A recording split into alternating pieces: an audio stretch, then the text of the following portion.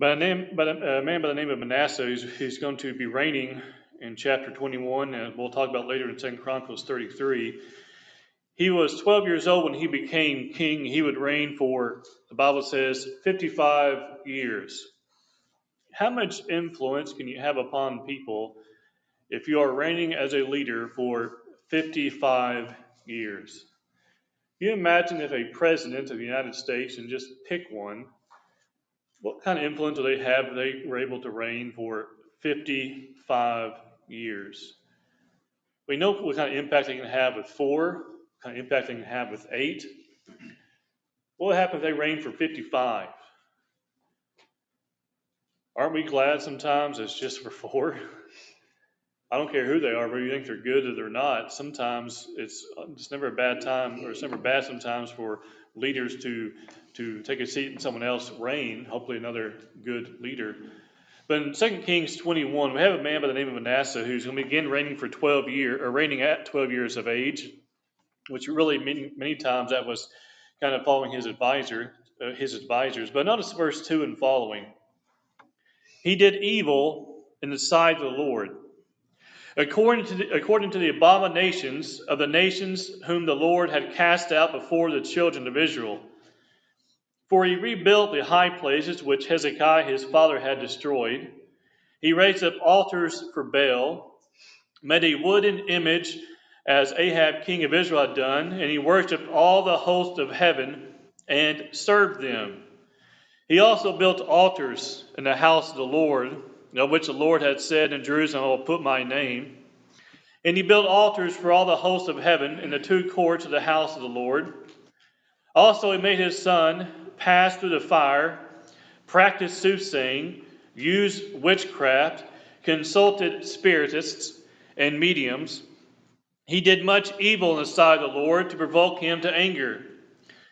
He even set a carved image of Asherah that he had made in the house of the Lord, in the house which the Lord had said to David and Solomon his son, in this house and in Jerusalem, which I have chosen out of all the tribes of Israel, I will put my name forever.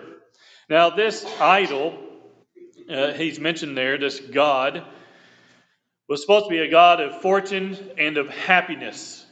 And he places it in the house of the Lord, there in verse 7.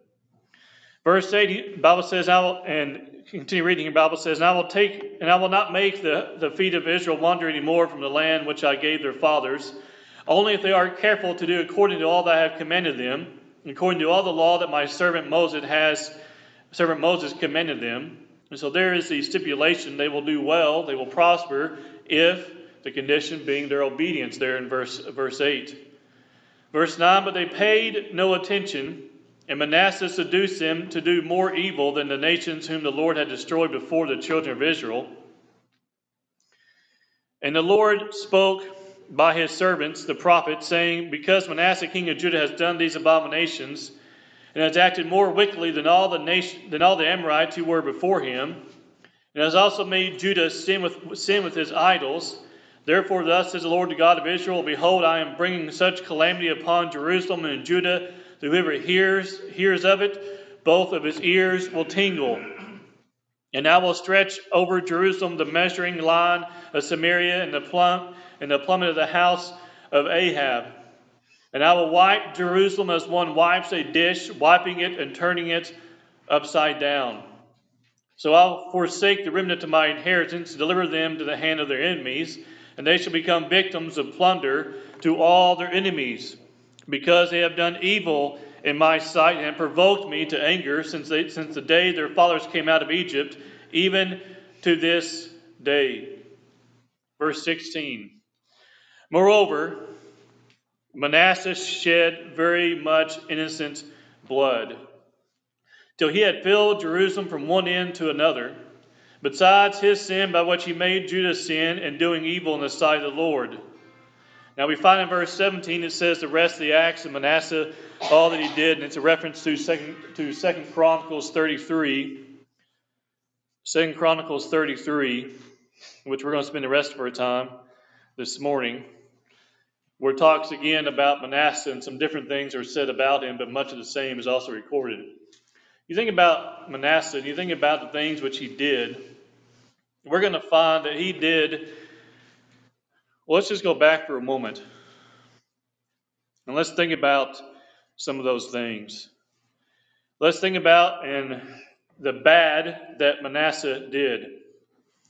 Now, this morning, I want to show how one can turn from wickedness, any wickedness, even great wickedness, and turn to God.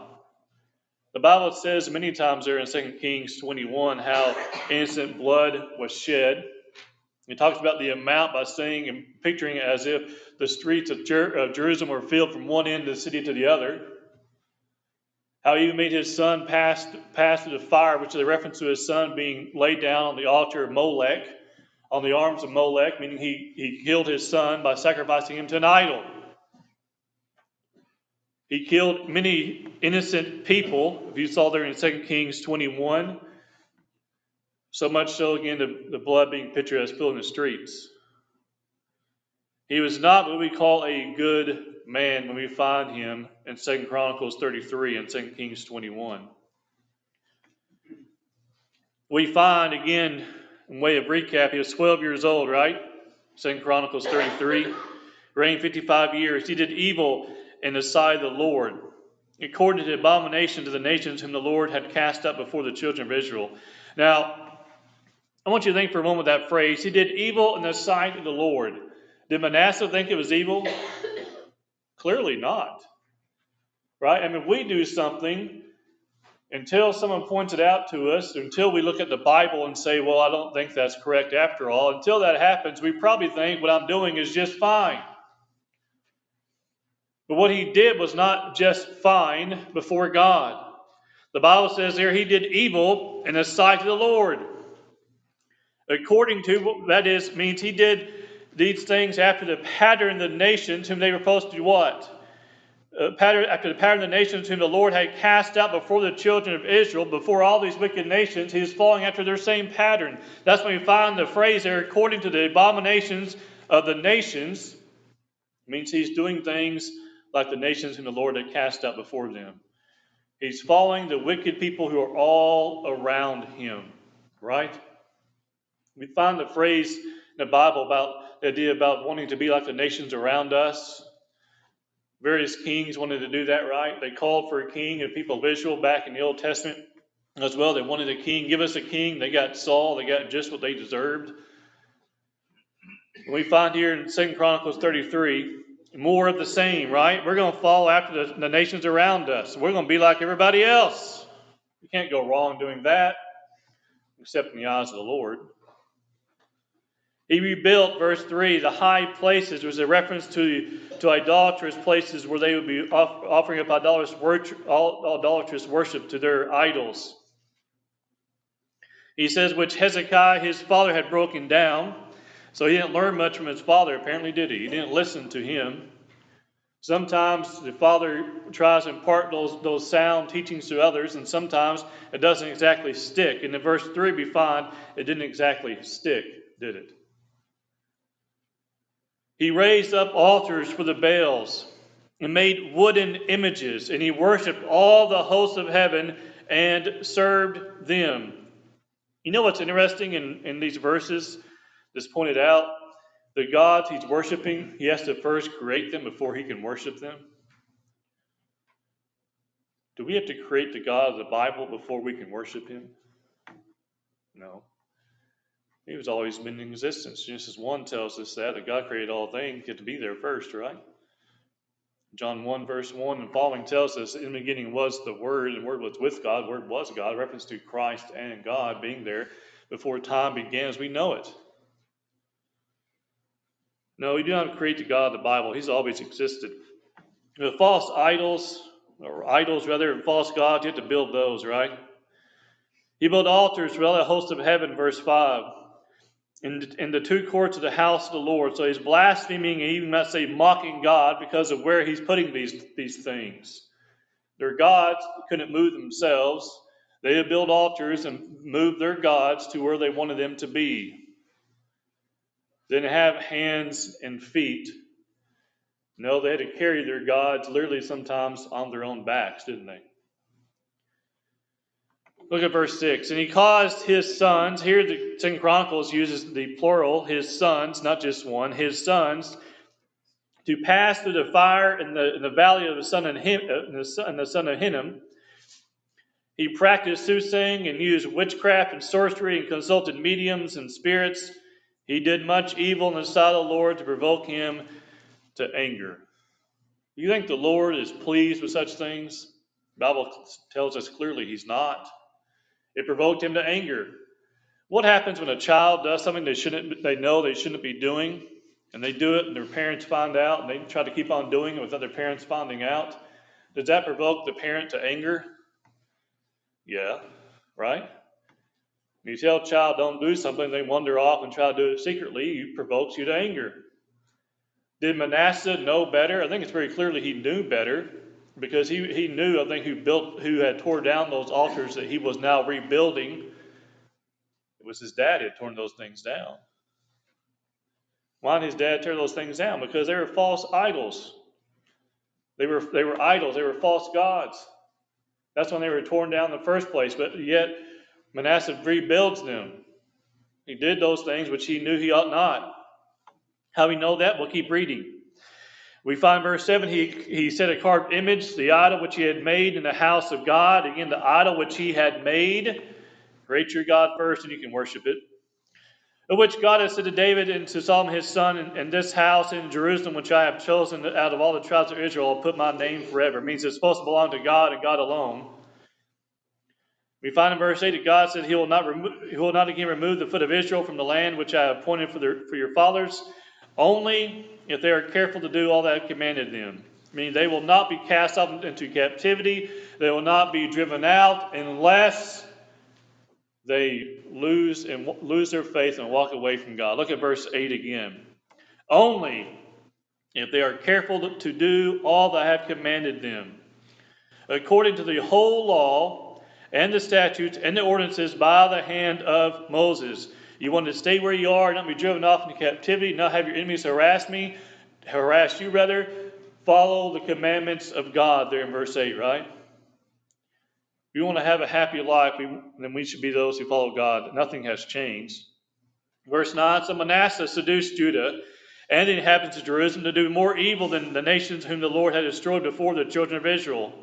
Means they were doing more evil than all the nations whom the Lord had destroyed in front of them, before their eyes. That's what it means, before the children of Israel. They saw the nations the Lord had drove out. What are they doing? They're acting just like them. They're acting just like those and the Lord had drove out because of their evilness. His actions, as we know here, in 2 Chronicles 33, are described as seducing others with false gods and wickedness in general, right? It wasn't enough that he was doing it. He was influencing, encouraging, and causing others to do exactly the same thing. If we do something wrong, we have to deal with it. When we cause others to do something wrong, are we going to be held accountable for that as well? Yes. Was Manasseh going to be held accountable for leading others astray? Yes. False teachers are condemned not just because of what they believe, but because they're carrying others away with them. Manasseh was a false teacher in the sense that he was leading people away from God into idolatry. He was going to be condemned, everyone, and also everyone who followed with him. We're also going to find, as we get to the end of this lesson, is that his actions impacted them severely, that even after what he decided to do later in life, that his negative footprint still left an impact on many others. We'll get to that more later. But we find a warning. Now, before God pours out his wrath on people, there's always a warning. How long did it take to build the ark in Genesis? Roughly 120 years, right? So we say we call Noah a preacher of righteousness, right? For 120 years, he preached the word of God while the ark was in preparation. That's 120 years of what? Long-suffering and patience. There didn't have to be just 8 people in the ark, 8 human beings on the ark, but there was for a reason. Because no one else wanted to do what was right. Thus, the whole purpose of having the ark is to remove all wickedness around them. Look at 2 Chronicles 33, this time looking at verse 10 and 11. We find the warning in verse 10. And the Lord spoke to Manasseh and his people, but they would not listen. There's the warning. We don't need the details of it, but what did the Lord do in verse 10? Warned him. The Bible says the Lord spoke to Manasseh and his people. It doesn't tell us how. It could have been by prophet. It could have been he spoke to him directly. That was not uncommon in the Old Testament time period. But he spoke to Manasseh and to his people. But notice what happened in verse 10. Or rather, what did not happen. They would not listen. What happens when a parent tells their child to do something, but they do not listen?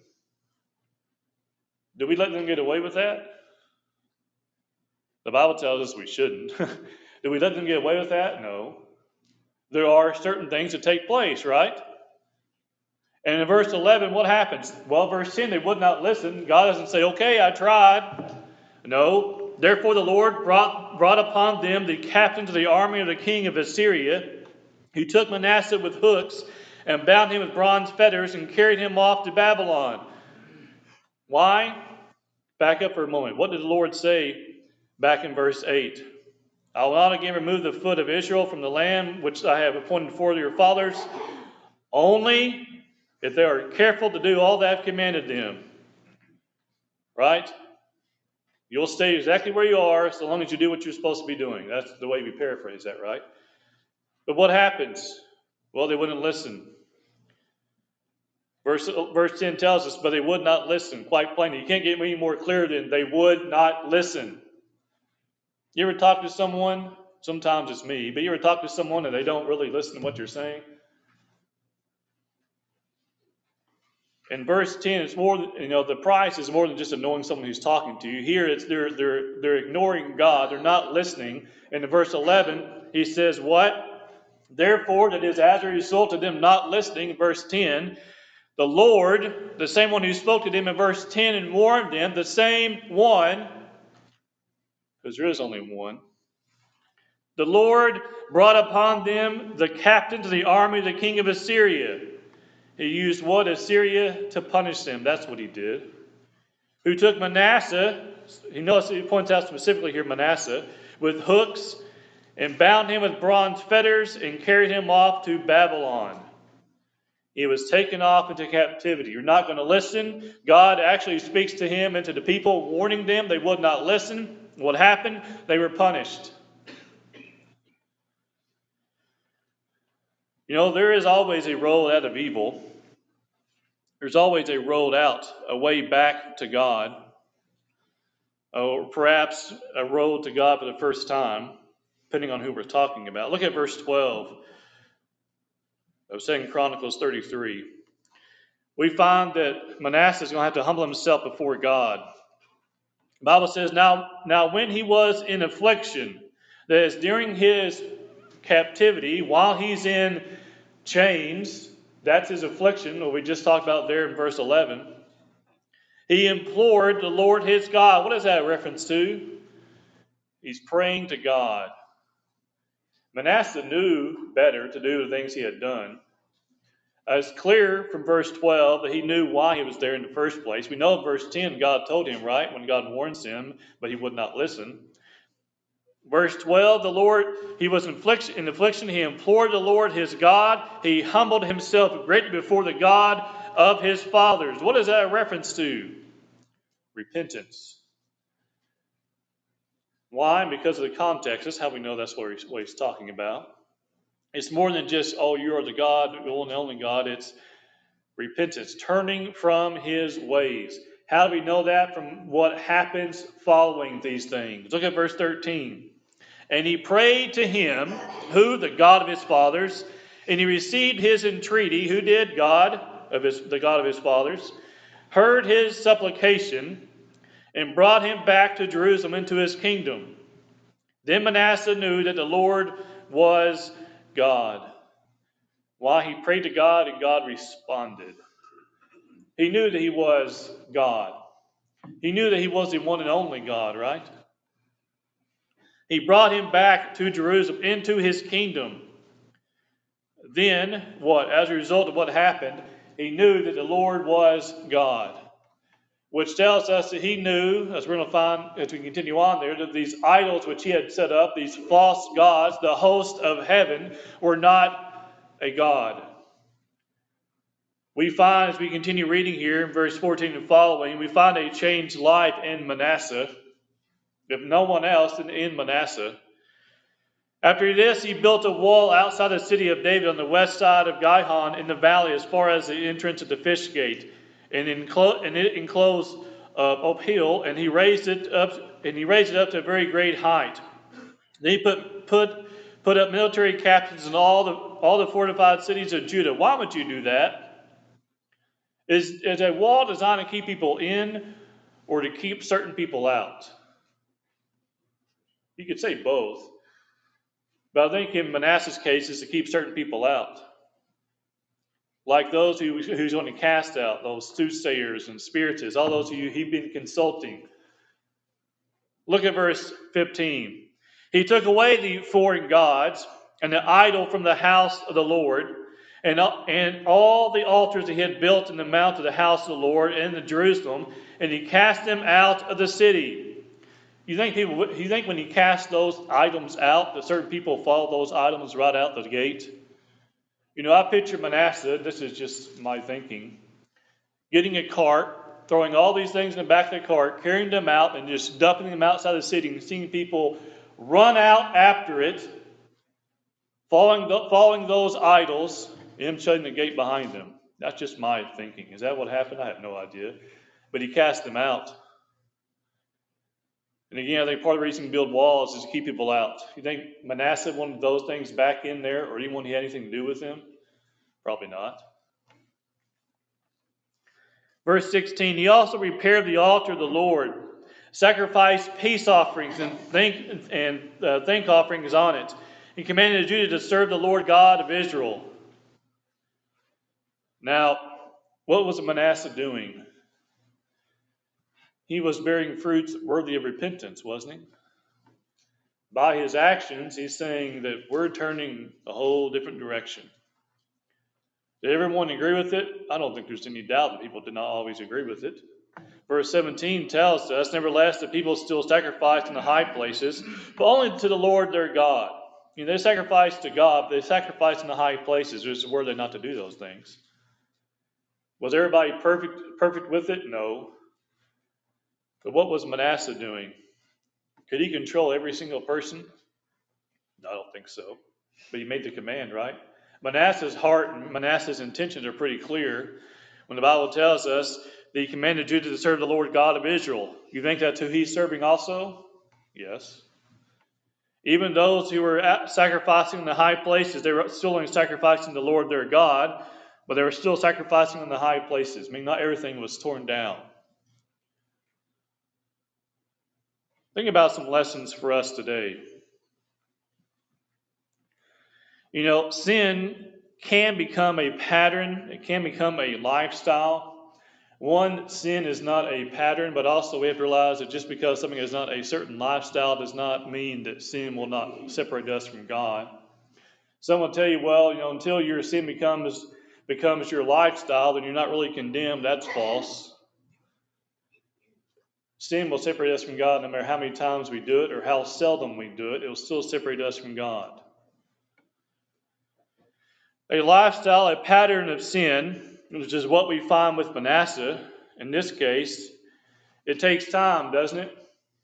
He reigned 55 years when not all of them were as a servant of God. He was 12 years old when he became king. We don't know when the Lord came and spoke to him and to the people. The Bible doesn't say. I'm sure some commentator has something to say about it. But he reigned at least for a period as a king who did not follow the Lord. But he also reigned for a period as a king who turned things around, or did so to the very best of his ability, it would seem. And at least him and many others followed God.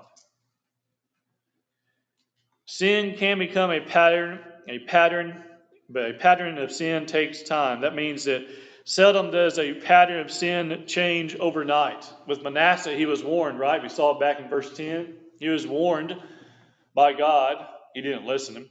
I believe it's 2 Kings 21 that says they paid no attention. The wickedness described was going on for years, not just for days. The blood being described as filling the streets of Jerusalem from one end to the other, that takes a while, doesn't it? But it also takes a crazed man to do that and crazed people to do that. But it was a pattern of wickedness that lasted for years. The length of time a sin is committed does not change the sin from wrong to right. You know, the people probably thought, well, we've done this for so many years, surely it's okay. God hasn't killed us yet. You hear people sometimes today say, well, let God strike me down if it's wrong. Well, on Judgment Day, He will.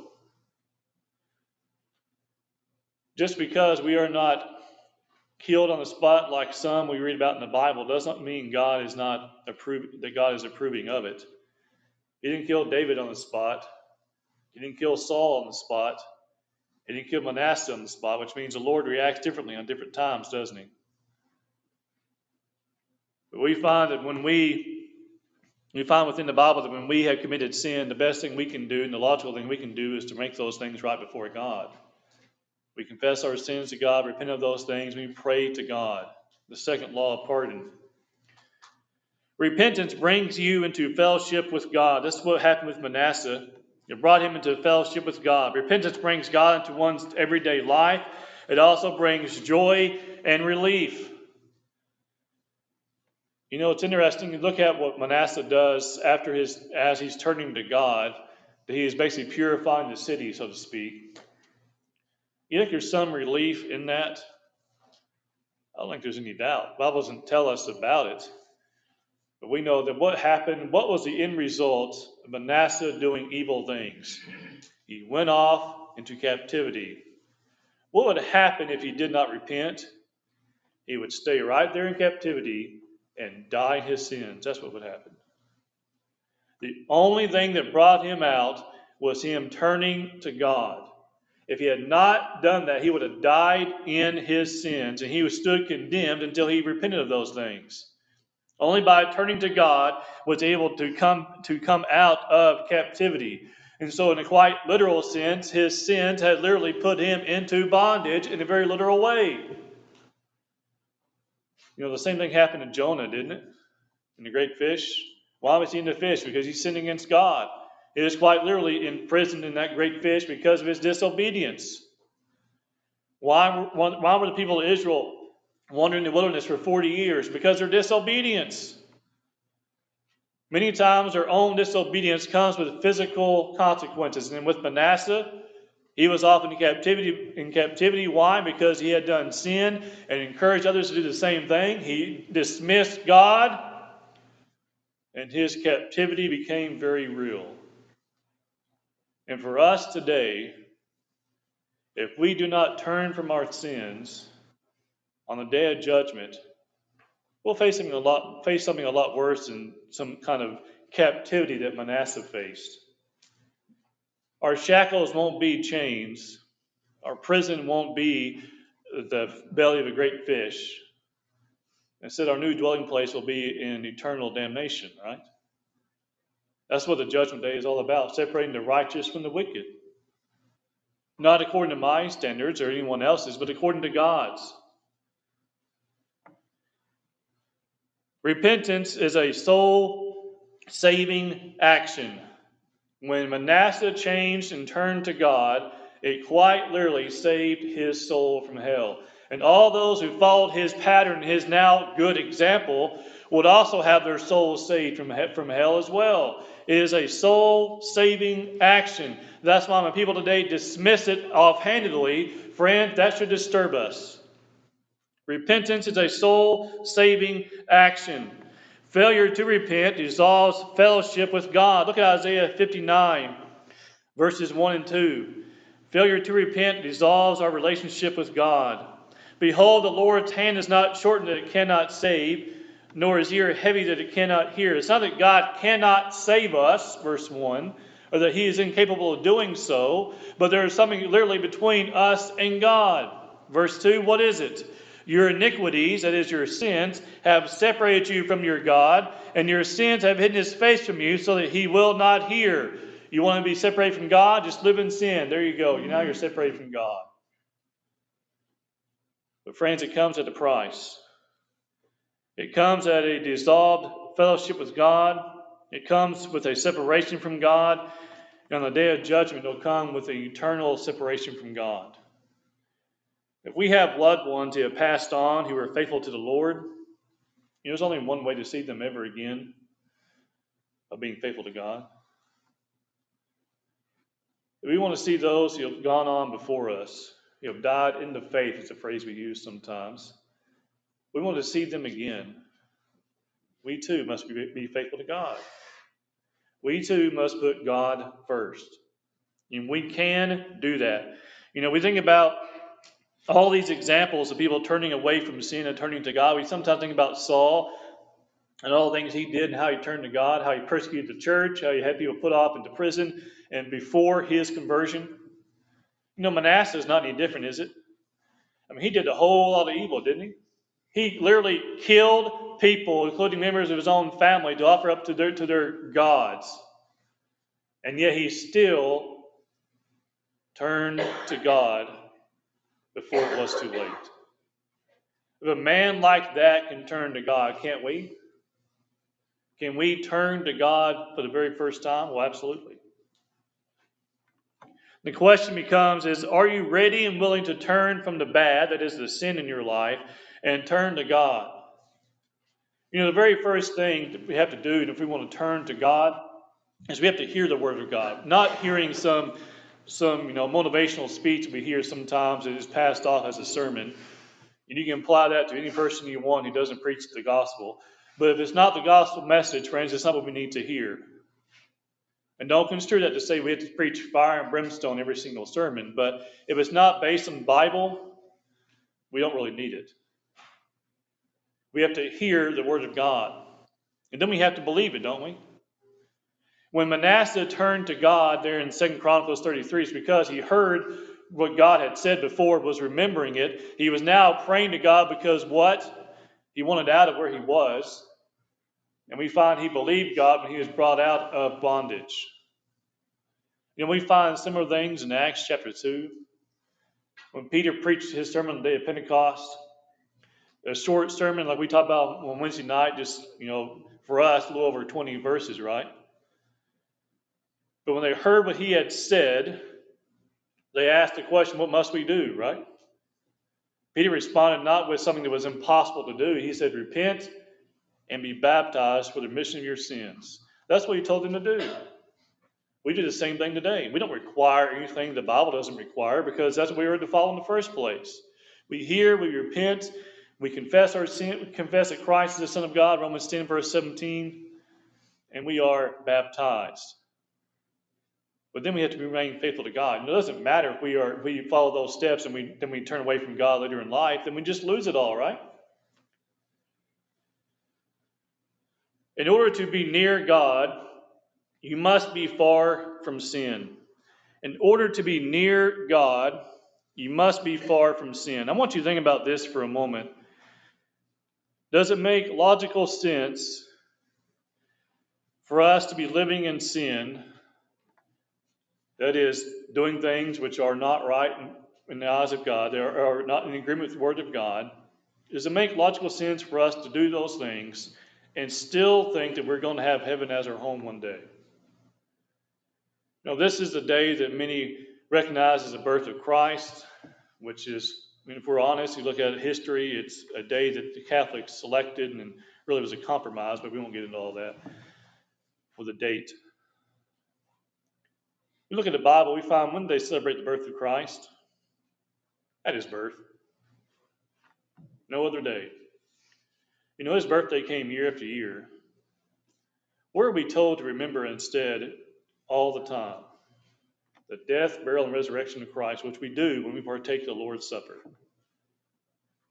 See, when we do things the Bible way, it's interesting. It actually relieves a whole lot of stress, a whole lot of traditions that are passed down. I'm not saying we can't exchange gifts and things such as that. I'm not going to get into all that this morning, but Nothing wrong with using this time to be with family and do other things that are completely harmless for us to do. But friends, there are some traditions that if we do follow them, they will separate us from God. Because it's not based on Bible things. We start putting a whole lot of focus upon them. Next thing you know, that's more important than coming to worship, right? I mean, there are those today, and we've seen online here, talking about, well, Sunday is Christmas. Do I really need to go to church? What is Sunday first? It's the Lord's Day, right? It's a day the Lord has set aside for us to worship Him in spirit and in truth. If we want to have heaven as our home, we have to remember those certain things as well. That may be new for some of us to hear, and that's fine, but it's something for us to think about. We think about Manasseh, getting back to our lesson this morning. We think about Manasseh, he had more than just some traditions. He was literally following after God that he had created. But friends, what does it take for something today to become our idol? All it has to do is be more important than God. It doesn't have to be made out of wood or stone. All it has to do is be more important than God. It can be an event. It can be a tradition. It can be an item. It can be ourselves. But if it's more important than God, that has now become our idol. The same things that Manasseh was condemned for in the Old Testament. Do we think we'll be any different than him? If we stand before God, stand before Christ on the day of judgment, because he is a judge, and we have things in our life that are more important than him, do you think he's going to care? I'll give you this one last illustration. If you were on your wedding day and you are standing before your soon-to-be spouse, and there's something on your mind more important than the person you're supposed to be looking at in the eyes, do you think they're going to care about that? Can you imagine being before your soon-to-be spouse on the wedding day and doing this? You think they care? If there's anything between us and God, do you think he cares? Because, friends, we should. If there are things between us and God, we can make it not so. We can decide to make things less important and make God much more important.